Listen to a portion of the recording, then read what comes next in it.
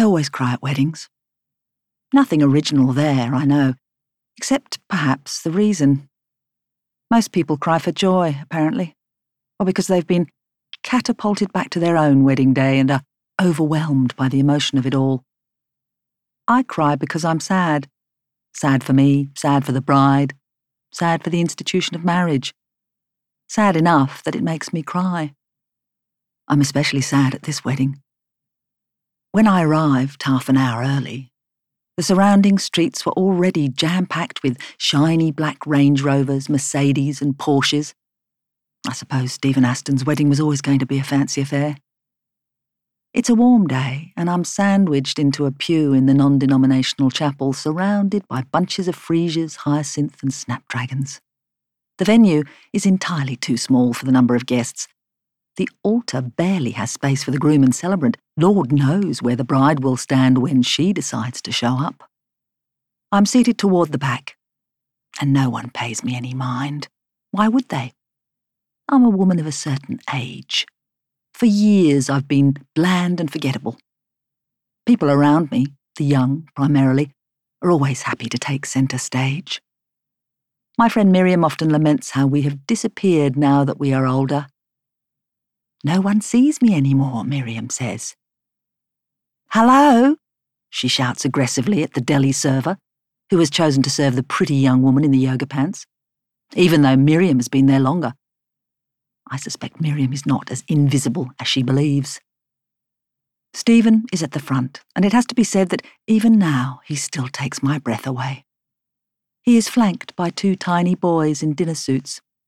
His grandsons, I expect. It's ridiculous.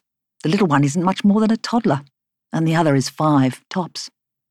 They should be at home napping, or playing in the mud, not standing in a chapel. Still, it doesn't surprise me that Stephen would want this, and the guests, judging by their cooing, think it's adorable. Stephen's adult daughters, Rachel and Tully, are bridesmaids, no doubt at their father's insistence. Their dresses are navy and flatter them both. No mean feat, given Tully is as slim as a whippet, while Rachel is what my mother used to describe as porcine. Their smiles are painted on, unconvincing. But then who would be pleased to see their father marry a woman young enough to be their sister? And while their mother looks on to boot. I was shocked to see Pamela here. Guests had exchanged worried looks as she entered on her daughter's arm, smiling and waving as if arriving at a red carpet event. I'd wonder why she was invited if I didn't know Stephen. Despite what happened, Pamela is family. And to Stephen, family is everything. Pamela takes her seat in the front row, then immediately rises to her feet again, walking purposefully toward Stephen. The music changes and everyone turns to face the back of the room. The bride is fresh-faced, fake-tanned, and strapped into a dress that likely cost more than the deposit for my first home. She is very attractive, slim and brunette and 30-something. I sneak a look at Stephen.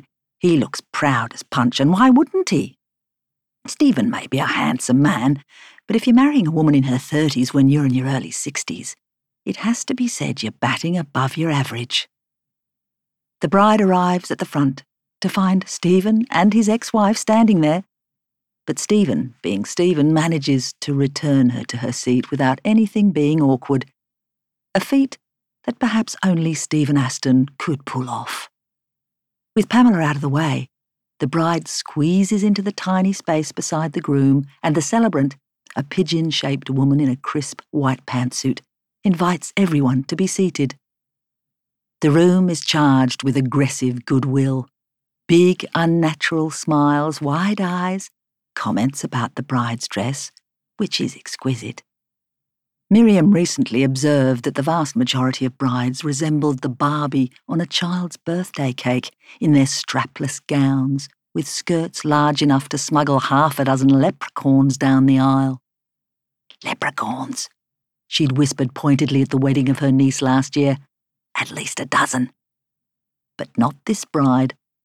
Heather looks positively elegant in her A-line gown. As the celebrant starts her spiel, there's the usual rustling in seats as people shift to get comfortable. A baby cries and is removed by his or her father. A few guests fan themselves with the wedding booklets while simultaneously trying not to touch the person on either side of them. A challenge in the cramped space. Then, just as everyone seems to have settled, Pamela stands again. The energy of the room shifts from aggressive goodwill to scandalised breath-holding as she wanders onto the altar, observing her surroundings casually as if perusing produce at the supermarket. Stephen smiles, dispelling the panic in the room. "Carry on," he says to the celebrant.